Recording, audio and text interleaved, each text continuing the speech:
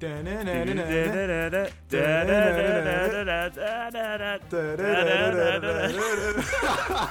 good? It's not so bad.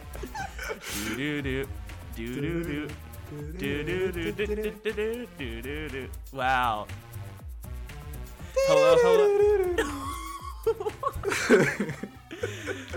Hello. Hello, and welcome to our Pop Talk. I'm Bianca. And I'm Gianna. Gianna, you sound a little odd. It feels like your voice might have gotten 5 notes deeper. I think it's this weird cumin flavored Pop-Tart I ate for lunch. You sound weird too. What do you think it is? Well, I think it's because today the Art Pop-Tarts are in for a very big surprise reveal. Today we have some very special guest, which technically is us. So it's the boys of APT. Look at that. Oh my goodness. What an intro. What an intro. Yep. So you are here with Andrew and Theban. So welcome everybody. We're very happy to be here to grace the Art Pop-Tarts with our wonderful singing, right? That's right. And this Valentine's Day special episode, you get a treat of us. It's our labors of love for our wonderful partners, Gianna and Bianca. Exactly. So how are you doing, Theban? I'm good. It's been I guess they talk about that too, right? They do talk about that. I'm doing well. It's been a long week. I have 2 midterms this week. Okay. And I have to record this as well. So it'll be fun. It's going to be great. Yeah. It's going to be great. I hope it's not too much of an obligation, as you're probably very busy with work and midterms and then this, but yeah. Wonderful. Yeah. So just appreciate you taking the time to be here for the fans. Of course. I hear Gianna and Bianca saying that through your voice. Oh, okay. Yeah. I'm speaking on behalf of right. our the Martucci ladies. Oh boy. Shall we dive into it? Yeah. So I guess just as a small introduction, we are here, again, the labors of love. It's that time of the year, for love and romance. So we are here for a very special themed episode, specifically, I would say, related to Valentine's Day and all things love and romance. And we'll talk about it, I guess, from our perspectives, apparently. We will. And we totally hope to not bore the audience here because we have some pretty deep conversations we're going to have. We will. We'll probably be very deep. Yeah. We come before you today with the esteemed honor of hosting Art Pop Talk. And I can assure you, we really have no idea what we're doing. Absolutely not. But we're going to give it the good old college try and be good boyfriends or fiancés in your case, Theban. That's right.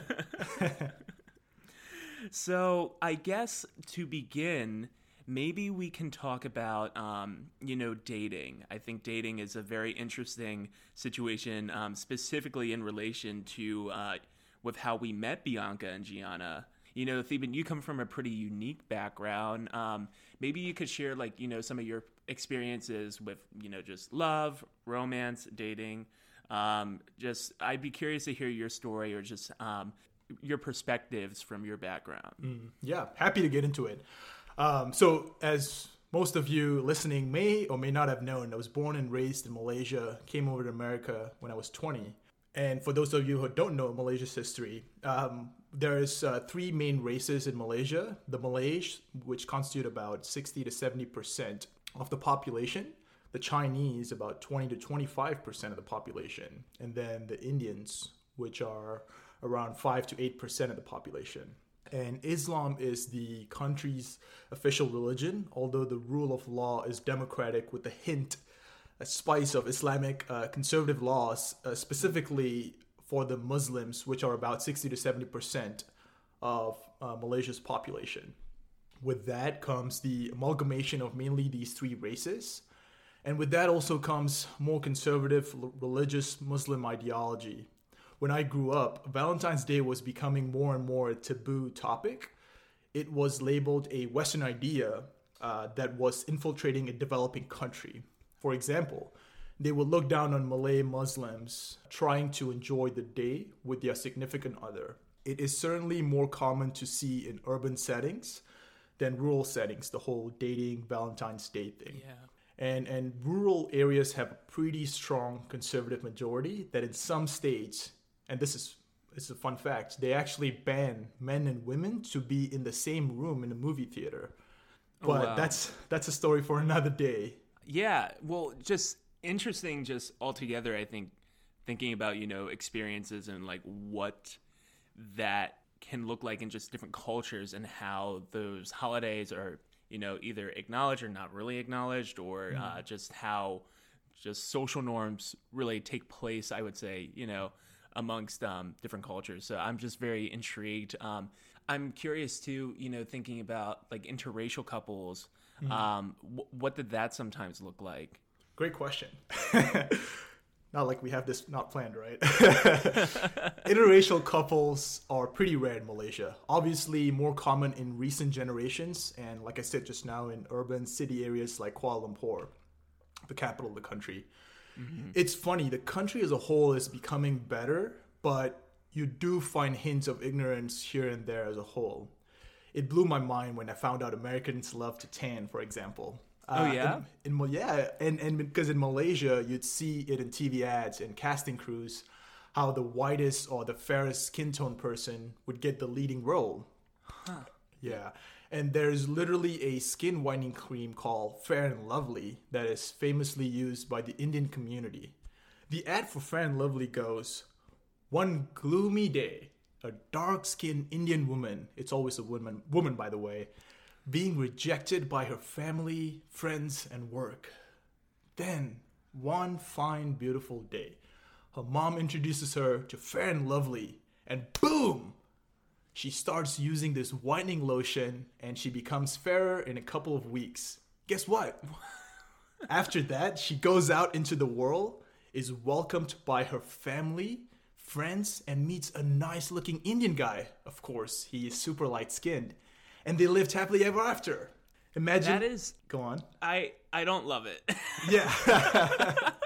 No, absolutely. Well, it's also, I think, in relation to fair skin, I remember living in China for a little while and seeing, the whitening lotions that are used, because that's just kind of what is seemed or what appears to be the preference, or like what people prefer, what seems to be acceptable is to be fairer skin. But also, like, I'm wondering, do you think that also comes like into context with some of Eastern cultures or countries potentially trying to adapt that sort of Western persona or idea? Yeah, and it's surprising they do it in China, because I didn't know China was that too, although I did speak to you off script before about how I told you some Chinese aunties, and back in Malaysia we call everyone uncle and aunties, whoever are older than us. And so we have some Chinese aunties would wear like really long sleeve, and Malaysia is super hot just because they want to cover their skin and they don't want to get darker. And it goes back to that same point you made. Just imagine a 6-year-old dark-skinned Indian girl, and watching that TV ad that I just talked to you about. And that's real life, by the way. The problem I have with beauty is just right there, like you said. The juxtaposition between America and Malaysia in terms of this is just grotesque. The grass is always greener on the other side, right? Mm-hmm. In America, you see people wanting to tan. In Malaysia, you see people wanting to get fairer. It's always inverted or just, reversed. Exactly. And I get our Darwinian instincts to seek out the most beautiful looking person in the room, but I think it is certainly damaging our path to lead the good life. And in good life, oh boy, exactly. And in my utopia, we're gonna jump right into the philosophy. Man, we have all the time to talk about that. But I know. But to be honest, in my utopia, people will be more like, "Oh my God, look at David Beckham. He's the kindest and most compassionate person out there. How hot is that?" I love that you went to David Beckham. What a sex icon, right? He sure is. And he was definitely my man crush Mondays in Malaysia. Is that right? No, I'm just... Were those allowed in Malaysia? Exactly. No, it Anyway. truly is interesting. Yeah, and I think it's always just interesting to what is embedded in culture and what ends up becoming socialized and constructed for just more of the sociological development of cultures, Right. and what ends up being certain norms or traditions. So, like thinking about a lot of American mentality of just a lot of commercialization, luxury, or just the ideas of spending or the cosmopolitan aspects to America, and having, that American dream that also might entail, having a beach house or having a nice yacht and Right. being amongst, a sandy shore where everybody's getting tan and everybody, is able to have their skin exposed. And it's very interesting that's, I guess, people hold in high regard, at least here in the West. Yeah. It will probably goes to the fact that, marketing has a lot to do with it, and TV, sure. social media, but also, I mean, just, pretend to be on your typical American, classroom, mostly white. 60% of America is white. And so, you see that all around. And so what is now sexy is something that's exotic would be a different type of, skin tone. And so people seek for that. It goes back to that grass is always greener, I feel like. And the same thing with Asia, though. In a lot of ways, Westerners are put on a pedestal thanks to the genius and successfulness of Hollywood and all the entertainment industry. But I think, it definitely has a negative connotation to it in some ways. Yeah, it's also just interesting to think about how those means, like marketing as well as just advertisement and media, permeates into people's perspectives, and it really ends up, being the way certain people will start to move into trends or imprint upon, what is the acceptable way of moving towards something decent, or what they believe is going to be an appropriate way of presenting themselves, or in your sense, the good life. Yeah, we can have a whole episode just talking about that, the good life. Well, I mean, I'm sure we'll be back at some point. We'll be back. I appreciate you sharing a little bit of just your background, especially, coming to the United States and seeing it from, multiple facets. I think it's really interesting to have that pluralism and that perspective. I think it's important to be able to have just a little bit larger or a broader stroke of what people might see in relationships and what might be the reality of them, depending on where you're at. I think in the U.S., we have a lot of freedoms, and we have the ability to take agency with how we want to have relationship dynamics. It's fascinating to think about. And just in a country like an Asian country that's more conservative, even what might be a social taboo of having an interracial couple, depending on where you're at. Yeah, no, Malaysia is definitely very backwards in that sense. We're just talking about, in some ways, just trying to be a little bit more liberal when it comes to relationship. And something like interracial is something, it feels like, we're thrown back to the 60s and the 70s where, wow, interracial couples.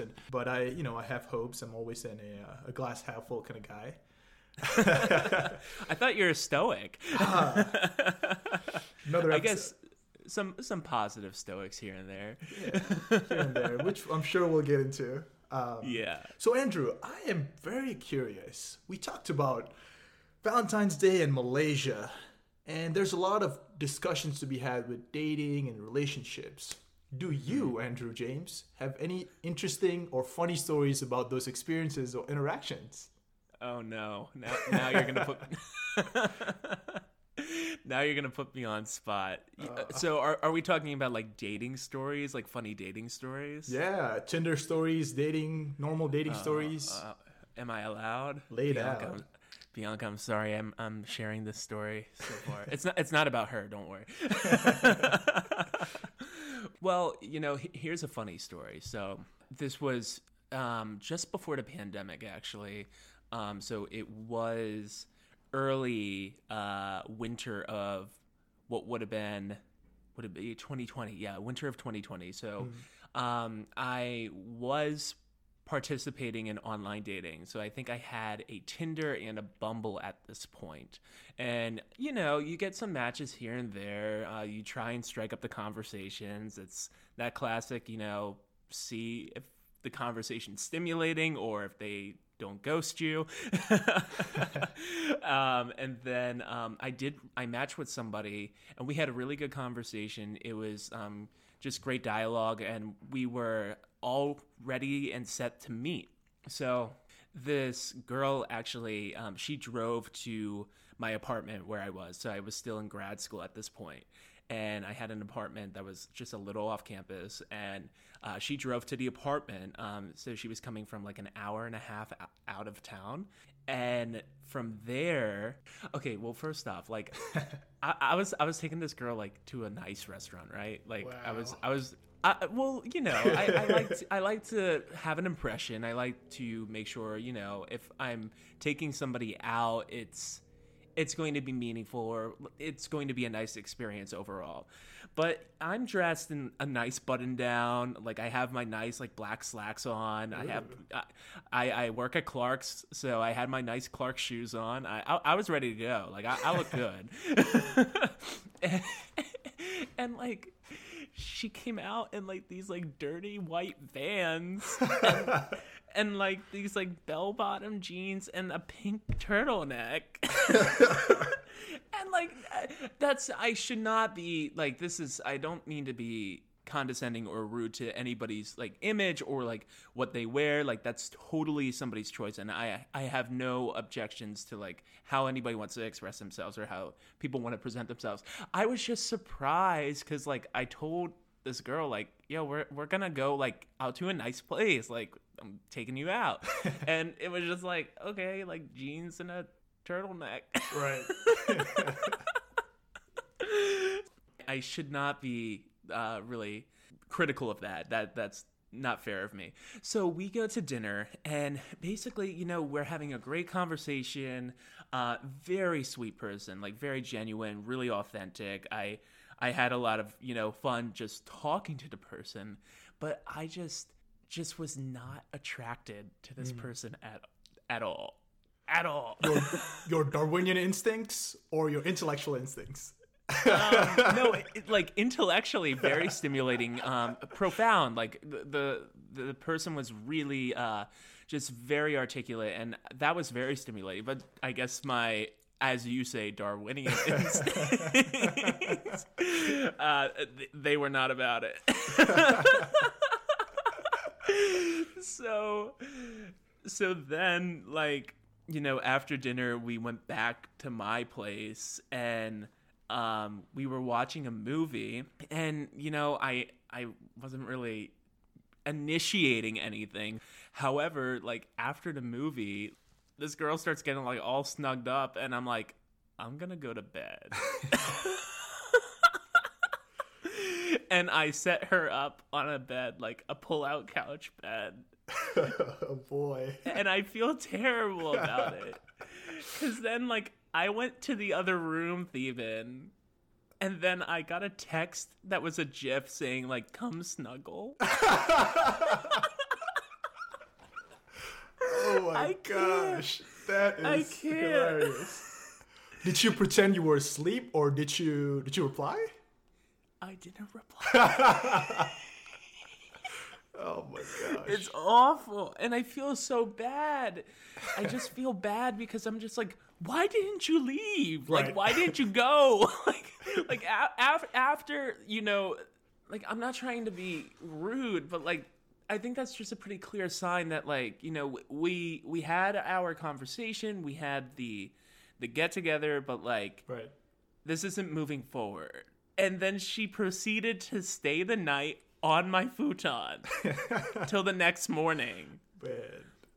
That must be some, like, either a comfortable futon or she really, really wanted to sleep at your apartment. I think also maybe given the travel commute, if she was like an hour and a half out, maybe she would just stay. But anyway.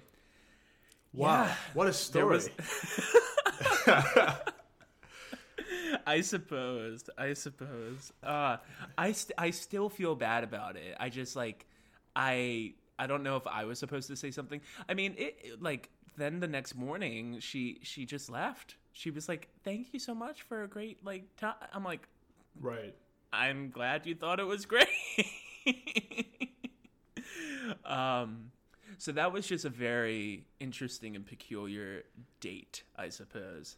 But I'll ask you as well. Oh. What has your experiences been with dating? Maybe specifically like virtual dating and, communication and trying to get a date off of like Tinder or Bumble. Do you have any of those funny, dating app stories and matches? I sure do. Where do I start? I have one story.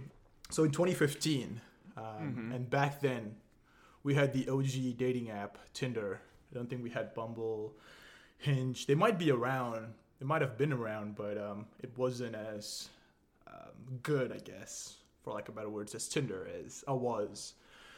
So Tinder was the go-to app, and I matched with a girl in late 2015, and I came to America early January 2015, so I was still trying to get used to the culture, the accent. I had a weird Malaysian British accent. Well, not British accent, British English, but Malaysian accent. So we love that.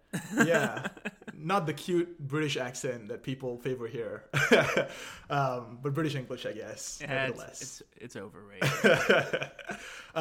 So anyway, we matched and we were finding a spot to go, and my fancy dinner spot, was Payway. And for those all right. for those of you northeastern listeners who don't know what Payway is, it's basically a knockoff PF Chang's. Now, knockoff PF Chang's. That's right. Now, real quick, Yeah. did this person come in bell-bottom jeans and a pink turtleneck? Better. This person came okay. with a joggers and What? a sweatshirt. Oh. Well, it was Payway, right? Okay, And so, all right, yeah. but before that, she was asking me, "So, are you gonna come and pick me up or something?" And I was like, "Oh no, I was thinking we could just meet up there. I have a bike, and I don't think two people would fit on it." I didn't have a car at that time. Did she think that was a line, or did No, I was just, I think she was disappointed. Definitely, I did not get any brownie points there for owning a bike and not owning a car. I think the bike initiation would have been great. That would have been a great way to it would be the litmus test. Right. If this girl was willing to meet you as you cycled over to Payway, Right. Exactly. Yeah. But at that time, I was more of, I needed to impress her versus she needed to impress me kind of thing. Mm-hmm. And maybe it stems from a more traditional dating scene that I was used to back in Malaysia. Yeah. I hope I'm not opening a whole new can of worms that we can get into. But to continue the story, I was having this date, this amazing, I assume it was sesame chicken, knocking it out from Payway. We end up talking, and it's a decent conversation as what she does, and I think she was of course a basketball player. Nice. All right. UCO's basketball player. Hooves up. That's our motto. Hooves up. Wait, what's the mascot? Mascot is a horse, a Bronco. Ooh, cool. All right. So hooves up because horseshoe. Horses. Yeah. I dated a horse girl. Oh, regretfully. Nice. Well, we have to ask the mascot as continuity from last week's episode. No, absolutely. And just to finish this off, because there's a good caveat here. So we end up talking, and then all of a sudden, she was like, "Oh." Then I end up saying, I'm from Malaysia, I'm Indian and all that, and she was like, "Oh, you're Indian? My uncle has a friend who is Indian. He's really close to him." And I was like, "Oh, great." And I was absolutely curious, right? New guy, new country. Oh, no. What does she mean by this? And then she just paused. And then I was like, oh. In my head, I was thinking, I guess me and your uncle would have a lot in common. Anyway, that was my story. I have a multiracial friend too. Right. Specifically Indian. Yeah. I know one other Indian person in Oklahoma. Well, not me. My uncle knows that Indian person. Oh, yes. Yeah. Oh, boy. Oh, well, man. Us and dating stories. Hey, we've moved on to much better things and just much more compatible people, right? That's how I would phrase it. Yep. Yeah. So, yeah. Andrew, there is this lingering question in my head about philosophy, history, and Valentine's. Ooh. And I was wondering if you could take us to this promised land of explaining My to people. us, really getting into the philosophical history. Andrew, kick us off. Okay. Oh, well, there's a lot we can unpack here, Theban. Just out of curiosity, like, what do you know of Valentine's Day? I'm just curious. Yeah, besides, that whole brief history of Malaysia and Valentine's Day, I know pretty much that Valentine's Day was from this Pope, Saint Valentine's. And for whatever reason, he got famous and he was known for this day of love. That's all I know. Yeah, so there's a couple of different stories with Saint Valentine. I know that one of them, at least, is in relation to I believe, like a Catholic priest or maybe a pope. I think a priest, but I guess you're right. My bad. No, not to worry. But I believe what he would do was he would marry couples in secret, and that was something that he was known as, like, a saint for romance or a saint for matrimony. I guess from a more religious terminology. And then I think there was also another story of similar situation, like a Catholic priest that would write words of the gospel prior to Christian texts really becoming a part of a canonical sort of religious order. It was still during pagan times of the Roman Empire, and he would sign like different items for like gospels and different things, but he would sign it, your Valentine. It would be these little notes of like scripture and such. This could even be what potentially is an account from like a drunk art historian right now, the way I might be interpreting this. But that's, obviously Valentine's Day is attributed to at least that individual, Saint Valentine. Depending on what the story is and who's interpreting it, there can be multiple perspectives and multiple analysis on what and who Valentine was. Similar to like Saint Nick or Saint Patrick, right. Folklore or fantastical tales about these saints as they became more and more popularized. But in relation to the philosophical implications, there's a couple of ways we could kind of look at this. And I mean, if you were thinking about more so love, would you be interested in like knowing about like various perspectives of ancient philosophers and like what they thought about for love? It's like, what I like to hear. Please enlighten us. Ooh, all right. Well, I'm thinking about Plato specifically and the idea of eros. So eros is a type of love that Plato describes in a bit of his philosophy. It's slightly more complex as, it's inspired philosophy of love in a lot of different types of modern academia. But initially, eros was known as a form of carnal love, almost like this real passionate or like feral desire or like a lust. Eros was really, in the sense, like this very impulsive, very compelling feeling when you were attracted to somebody or another person. So actually, Theban, thinking about, some of our terms that we've been using, maybe like a Darwinian instinct, As it kind of moved into more modern interpretations, most I would say academics and theorists would say typically when we feel eros love, it's through some sort of sexual attraction or that sort of arousement. Yet thinking about like Plato's original context with this, that conception can be typically deep into something, I think, personally, a bit more complex. You know, eros really helps the soul remember like the inner beauty of its purest and most ideal forms. And that's really what eros was originally attributed to, was the idea of forms and aesthetics. So thinking about things that are of an aesthetic nature and certain value judgments, or when you are looking at, actually, this is really great for the art Pop-Tarts, because like when you're looking at a piece of art or when you're looking at a certain form or a certain picture in front of you, the compulsion that you feel or the movement that you feel from it is what, you know, this type of eros is, the sensation or experience that you're being exposed to.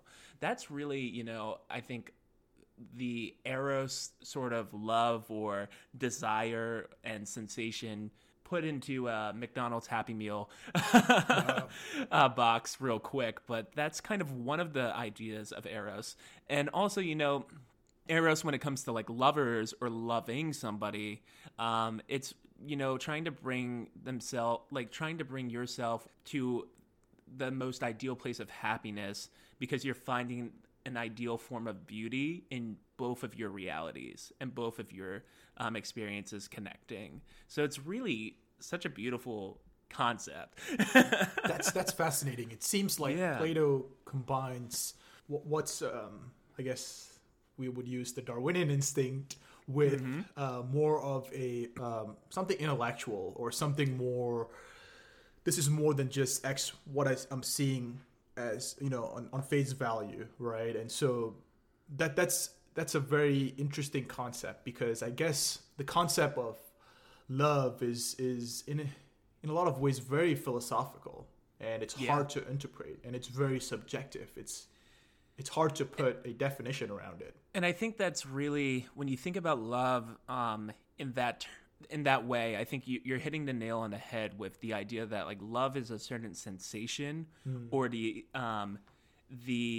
experience of a sensation based upon the stimulation you're encountering, you know? And I think when you are trying to deconstruct that, there's a lot of ways you can try and personify it or try and cater it to a certain type of process or even a certain type of thinking and inclination of like either an emotional, spiritual, or just physical sort of impulse. But love is such a broad concept, and it just takes so many different accounts.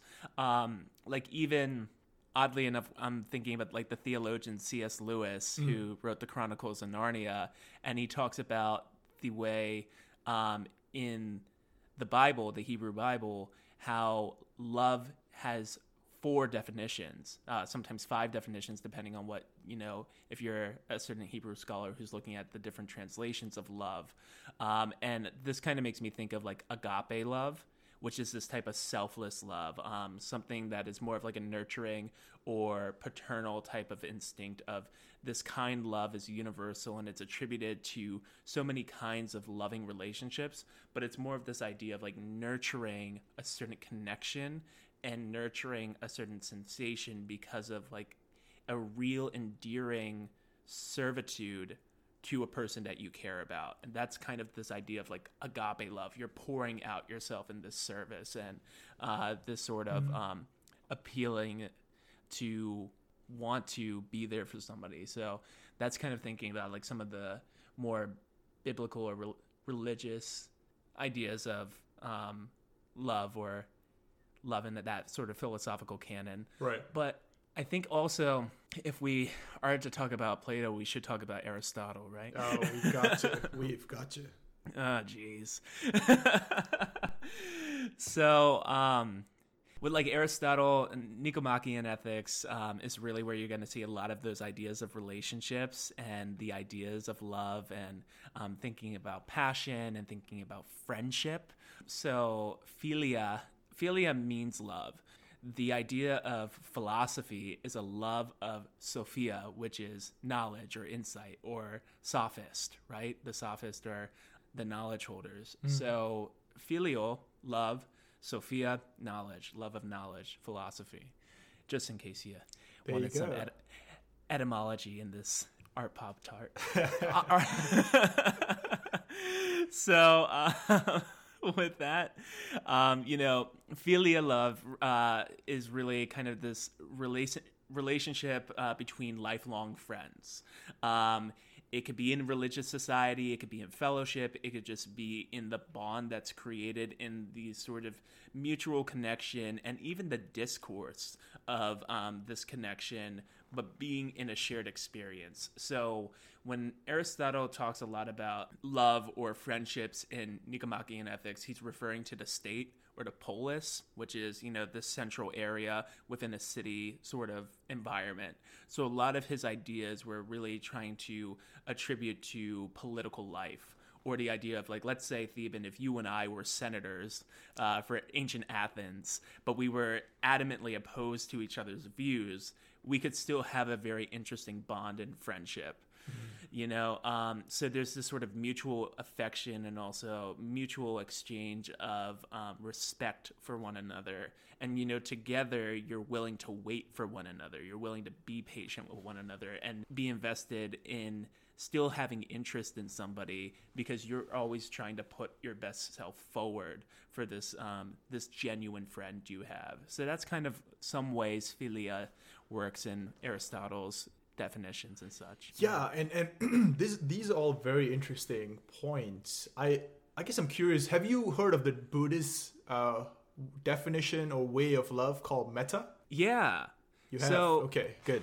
Are you talking about the meditation practices of metta, or more so the reciting of metta? Because I think there's a lot of ways where metta comes into the practice of generosity, or this sort of patience and giving, or just this sort of yielding to other folks. Is that what you're kind of relating to, or? Yeah, it's really both of what you just said. It's really a sort of a meditation, really a selflessness sort of love. So I can sort of walk you through briefly on how the meditation would work, right? So you would start out the meditation just closing your eyes instead of thinking about your regular mindful meditation that maybe some of the viewers have been exposed to, as it has been famous in the last couple of years or so in America.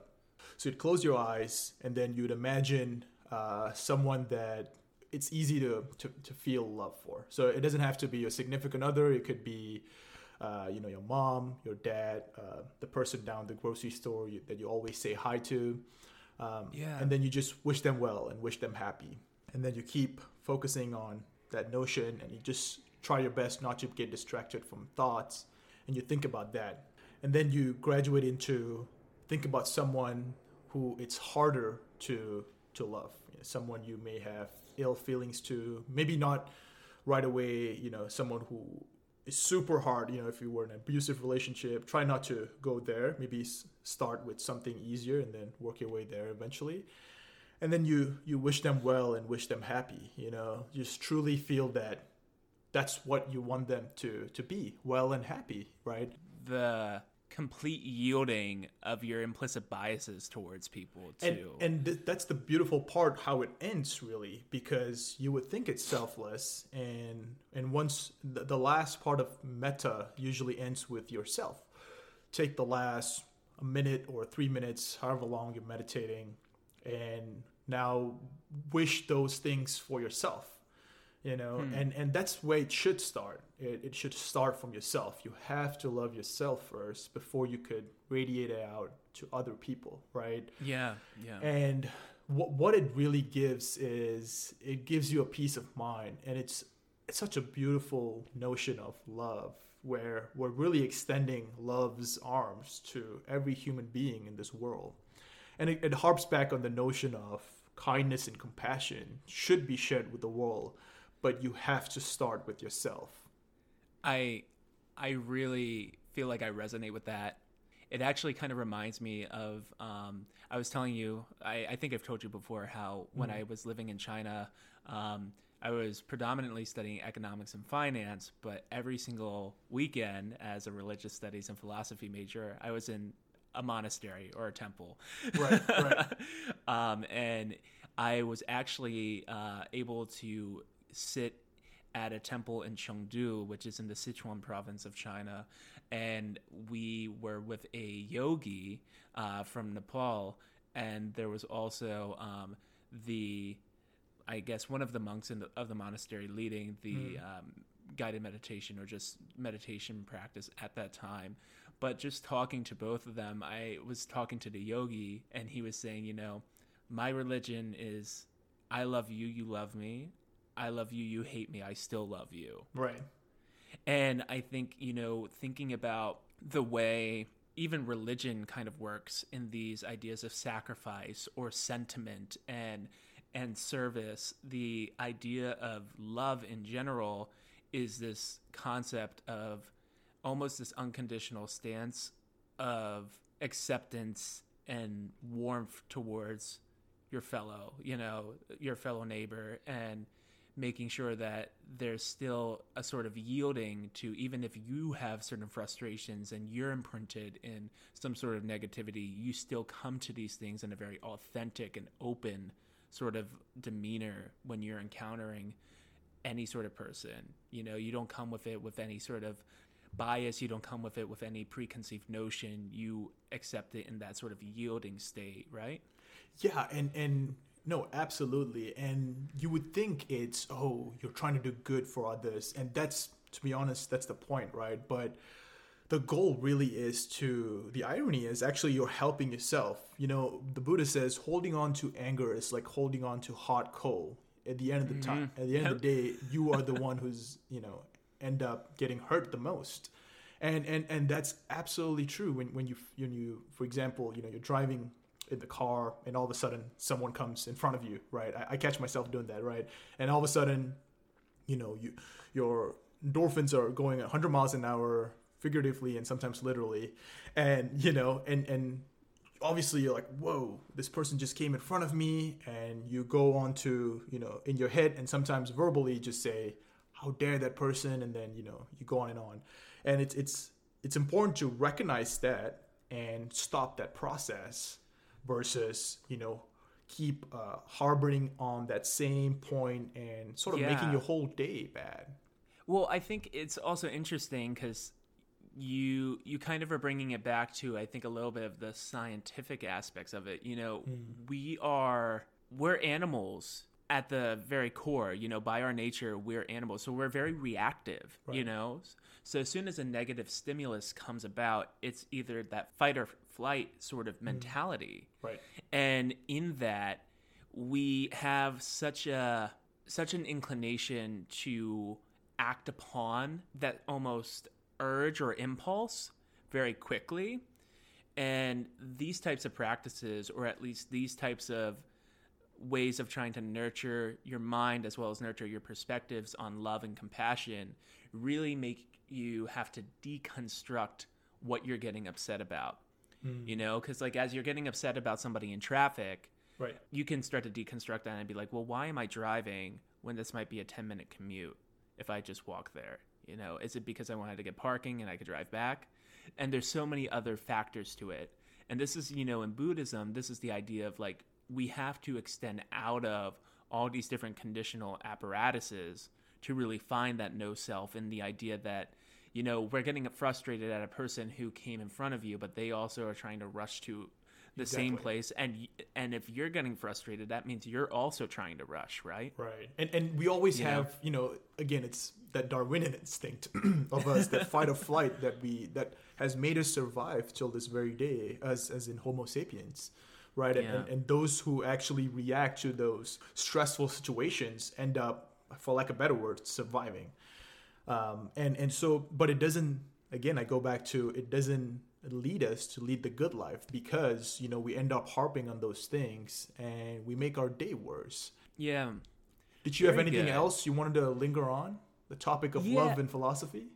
Ooh, well, I think we need to have some lady thinkers in this conversation too. So I did actually pull some quotes, and I just kind of want to see what you think about some of these items as well. So let's do it. Judith Butler kind of talks about love is not a state, a feeling, a disposition, but an exchange, uneven, fraught with history, with ghost, with longings that are more or less legible to those who try to see one another with their faulty vision.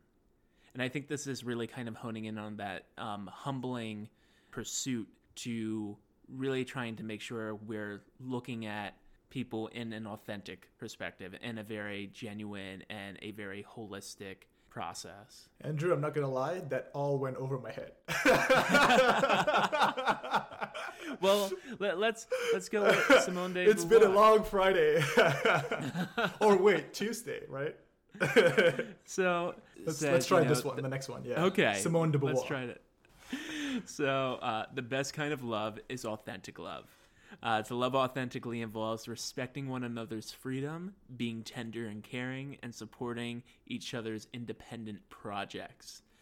Beauvoir argues that lesbian relationships and friendships point to ways in which, we can transcend the bounds of traditional loving roles and expectations and realize something closer to what might be, her ideal sort of concept of mature, reciprocal, non-sadistic, and non-misogynistic mutual respect by really extending out of these norms. And as I think we've had conversations about this, as we become less confined to traditions because we just are becoming more sophisticated in our processes and the ways we can have the ability to interact with people, there's almost, I feel, a certain moral obligation to be able to extend those realities to provide for the intersections of all types of love, right? Yeah, and really what brought me to attention was Beauvoir was talking about lesbian relationships and friendships. I'm curious, is that because males are more prone to, our Darwinian instincts compared to females? And is that why that was articulated? I think it could be that. I think, also there is a long legacy and history of just the privilege men have, just in society and in cultures that attribute to a lot of the just disparity that various aspects to constructions of rules and regulations and what we have in legislation right now, just thinking about lawmakers in Alabama, like all of this comes into play. And I think, now that we have more sophisticated knowledge and insights into these perspectives, specifically in relation to a lot of gay and queer understandings and the theoretical frameworks and ideas that are coming out of those areas, we need to now account for the ways we can provide love in all of these facets, Absolutely. Yeah, it's fascinating. So, we have some time, but I was thinking maybe we can take a little break, and when we come back, maybe we talk a little bit more of like the commercialization of Valentine's. What do you think? That sounds good. And here's where we cue.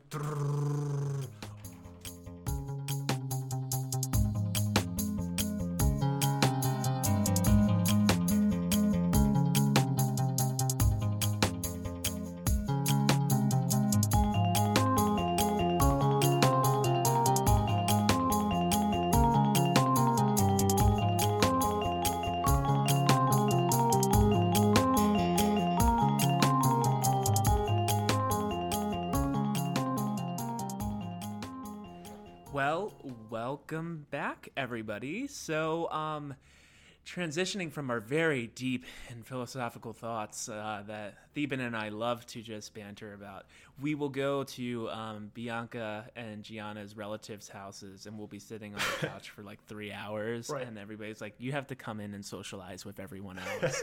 So we get in trouble for this a lot. And not just that, and I just feel bad. Sometimes the conversations we get into are super fascinating for me, on my end at least. And Of course, but it sounds very, in some ways, heated. And people think like, I think people think that what's happening with those guys there? Are they like getting into an argument? No, this is the We're most just passionate. This is the beautiful, passionate, intellectual argument that we get into. It's the philia that we have for each other. It's the philia. It's wanting to, at least on my end, it's wanting to listen to a different side of the story and wanting to get to the objective reality truth. Of course, objective reality truth is all we want here. Right. So, Theban, you're a finance guy. Am I? I guess I thought am. So. So I have some finance stats, and I just wanted to run those through with you and just see, like, if any surprise you. I'm just curious. I just want to entertain myself with what you might think with some of these. Yeah. So, like, after I go through these, maybe we can even talk about, like, just the financials and commercialization of Valentine's. Let's do it. All right. So, Theban, according to Wallet Hub, people spend on average $164 on Valentine's Day. And this is a study from 2021. This equals a total spending of almost $22 billion. Hallmark will offer approximately 100 or 491 different types of cards in their stores. That's so much printing. That's like just so much content. Waste. And hopefully what? not waste. I feel like it's probably wasted. In addition to this, $23.9 billion is the total Valentine's Day spending projected for 2022. And this is moving the amount spent per person to $10 more. So we're looking at $175 per person celebrating. Another very interesting stat, and I'll be curious what you think about this. Men will spend almost twice as much as women will on average with Valentine's Day. So $235 is typically the average that men spend as compared to women who spend $119. Is that accurate for you? That seems like it, right? We would want to Yeah. think that America, in some ways, that's harping on is, men were still in some sort of a traditional relationship, kind of phenomenon. Although, looking at how much women spend, I guess, men spend almost twice what women spend on Valentine's Day. So that makes sense. But also to the, the previous stat, $23.9 billion in spending just for Valentine's Day for a one-day event. One day. That makes sense, right? Because first of all, that's what's driving the American economy. It just feels like a lot for just one day, and then it's done. Yeah, man, it makes sense. I mean, it's what you would do on a good date night out, right? You were fancy slacks. I just want to pay way, but man, that is also because I only owned a bike, and so it'd be weird to wear like a fancy outfit and then ride on a bike to pay way. Yeah. But an interesting fact, specifically in relation to our sort of online dating history, 26% of marriages are now sharing the beginning of occurring from being online. So I thought that was a really interesting fact now that they pulled from 2021. yeah, I thought that, that's accurate, right? And I think the world is only going to get more and more, for lack of better words, online dating. It's going to be a more prevalent thing, how people meet. And actually, funny, I have a quick story, actually. I had a girl that I dated on Tinder, and, it went well. I thought conversations were good, and I thought we were hitting it off, went on a couple of dates, and then all of a sudden, she said, oh, this is not going to go anywhere, right? I mean, we met on Tinder. Of course it's not going to go anywhere. And at that time, I didn't really have an answer. But now I'm like, that's pretty sad, right? You have a notion on how you're supposed to meet the significant other, one beautiful fine day at this park when the birds are chirping and the sun is just barely hitting my face. I went to reach for something in the pond, and all of a sudden this guy grazed my hands, and that's how we met. That's obviously not the case for anyone. It's interesting. It's almost like it's become the opposite. People are very, like, at least from what I've seen, at least with Gen Z, maybe. And I might be making a broad generalization here, but it just seems like, meeting people in real life or meeting people at the bar or at a club just doesn't seem as feasible or realistic anymore. And that also can have many variables. That could be the pandemic. That could just be the way young adults are communicating these days. But yeah, it seemed interesting to see that, over 25% of marriages at this point are now beginning online. Is pretty significant. Yeah. And I wonder, we're currently the youngsters, and once we get old, our generation gets old, all of a sudden I wonder if we will be like frowning upon people who met on the metaverse. Oh, you met in the metaverse? What? Psh, during my day we had this dating app, and that was how people do it. It's always reaching for modernity, I suppose. Yeah. Well said. So, Theben, another really interesting fact, especially given the online dating items that we've kind of been talking about so far, between February 1st and February 14th, there is an overall 33% increase in online dating activity for such a small window, that 2-week window. That's fascinating. I wonder if that is due to people just feeling alone. FOMO. I'm sure a lot of people know what FOMO is. Is it FOMO, or is it just, people just want to have something to do that day? I hope it's not that, right? People just want to have something to do that day so that they can show the world, maybe themselves more deeply, that they have something or someone to be with. I wonder if dating apps have any promotions during this time. I'm sure they do. I'm sure they'll leech onto this There's some fantastic incentive. opportunity. Exactly. Yeah. I'm sure. But it makes sense though, right? If you're a business and that's what you do, you see that stat, 33% increase. You definitely want more traction. And in terms of more traction, you'll have, I'm assuming on a business perspective, you'll have more companies come in and market stuff like, buy flowers, an online flower delivery app, for example. That would be such a good marketing for a online dating app. For sure. I think this is my final stat. So I'm sorry. I should have came with more. So this is actually very, very interesting, and we can kind of unpack this a little bit further. We can lead this into, I guess, sort of wrap up conversation. Yeah. So 58% of Americans say that romantic gestures are more important to them now than they were pre-pandemic. I'm interesting. What do you mean by romantic gestures? I guess that would probably mean like maybe buying flowers or maybe like gift giving, potentially providing either sentimental cards. I'm not sure exactly what that looks like, but I would suppose like romantic gestures might even be, the way you had the Airbnb when you went out to Arkansas, right? Yeah. So things like that, I would suppose, are maybe what this pre-pandemic or interim pandemic, right? There's no post experience. Yeah, there is no post.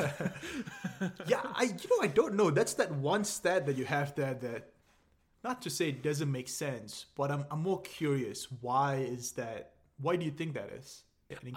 Yeah, I'm curious if maybe people feel like the idea of pre-pandemic maybe getting into relationships or making connections was a little bit easier. As I was saying earlier, thinking about just communication now with young adults, it's not monolithic, but I was saying that it seems like most of that happens within virtual spaces, So when those virtual spaces and those interactions are happening in that forum, thinking about, how isolatory that might have felt while being in the pandemic, it might be that a romantic gesture really does stimulate a romantic experience or relationship if you are either just, beginning a relationship during this time, or possibly just working through stuff, because everybody almost has such a null, or it's been so stagnant with any sort of stimulation or trips or activities happening during pandemic that something like this may feel really fulfilling or provide a lot of experience and positivity when engaging with something like that. So I'm guessing that is my scientific hypothesis. Yeah, that makes sense to me after you laid it that way. Yeah. Well, Theven, thank you so much for processing some of those stats. Next time when we talk, I'll have some more stats for us to engage, and we can start to dissect some of those things and see what we're thinking. But I guess, as we're wrapping up this episode, I was just curious, what are you actually going to be doing for Valentine's Day and this weekend? Yeah. Great question. So Valentine's is on a Tuesday, and my boss for Christmas gave me a $100 gift card to a really nice steak place. And so I guess, and they have this thing called a Tomahawk Tuesday, I believe, the last I checked. And it's something like, I don't know. We love indigenous terminology. Is that what it is? Oh, boy.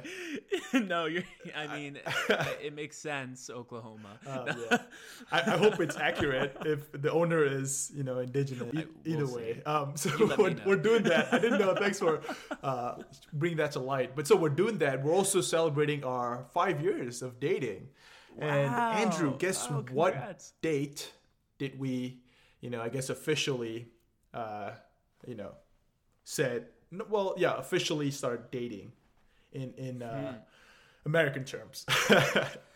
Oh man. So wait, like what date? What else? February the 12th is when... I was going to say it was the Super Bowl, correct? Close. Oh. Yeah. Was it the day before the Super Bowl? I know the Super Bowl is significant because Bianca always says that Lady Gaga was performing for the Super Bowl, and that was the first time she met you. Andrew. Is that correct? That's right. It is actually the day, February the 12th. Look this up, folks. Is Lincoln's birthday. Abraham Lincoln. Oh, boy. My man crush. My favorite president. I thought I'd let that out, let the world know. So Mom, now... Dad, you're hearing... The audience is going to be in uproar. They're going to be like, don't have these two on. Yeah. Oh, boy. What about you, Andrew? What are you doing? So, I am very excited. I get to escape work a little bit. So, being cooped up in the college at Emerson has been really good. I work at Emerson College, for folks who don't know. Nice. And I work in residence life. So I manage a residence hall with about 500-something undergraduates, which can be very fun, but also very tiring at some time. Yeah. So I was able to get a little bit of a getaway, and we actually are hiking it up to Vermont, and we're taking a nice, lovely weekend trip up to Vermont in a little cabin, which is kind of right in South Burlington. And we're going to be doing Burlington. We have a brew tour scheduled. So we're doing 4 breweries, and we get about 16 different taste tests for all the different types of brews we're going to be having. We're going to the Teddy Bear Museum. We're going to be checking out the Ben & Jerry's factory and the Flavor Graveyard. So it should be a lot of fun. I'm hoping to meet my man crush Monday and my favorite not president, Bernie Sanders. Dang, I didn't know you both were doing that. That sounds that you are totally contributing to all these averages being really high. I most definitely am. I am definitely part of the percentile that have that have made the Right. $10 increase for sure. If I've heard anything about Vermont, it's nothing but a beautiful, breathtaking place. So Yeah, I'm really excited. We're doing it kind of in the off season, but not totally off season because Vermont's kind of known to be like a snowy tourist destination too. So because of all the skiing, so we might be able to just like maybe see some of the ski resorts and see like some of the folks on the slopes. That'd be pretty cool. But yeah, I'm really excited. And then we may try and get to Montpellier as well, which is further down the highway, which is the capital, but I think it's relatively small, so there's not too much, I think, to do there, but we definitely want to at least get as much as we can done in Vermont as possible. We're so close to Montreal, too, so I might bring my passport, but... You might see some truckers there. Yeah, we most definitely would. But we'll save. I don't think we'll save that for another episode, huh? Yeah, for sure. Well, Theban, thank you so much. Yeah, I really appreciate you doing this with you, and I hope we were at least somewhat entertaining. We don't have to be as entertaining as Gianna and Bianca, but hopefully everybody got to enjoy the episode. Yeah, I think so. Again, I go back to my biggest fear. We'll hit pause and we'll do some editing with the videos here, and nothing will be heard. Correct. I'll be like, oh no. So everything... Oh boy. Well, everyone, thank you for tuning in. Well, Bianca and Gianna will be back next week for y'all. Yeah. Take care. Bye, everyone. Bye.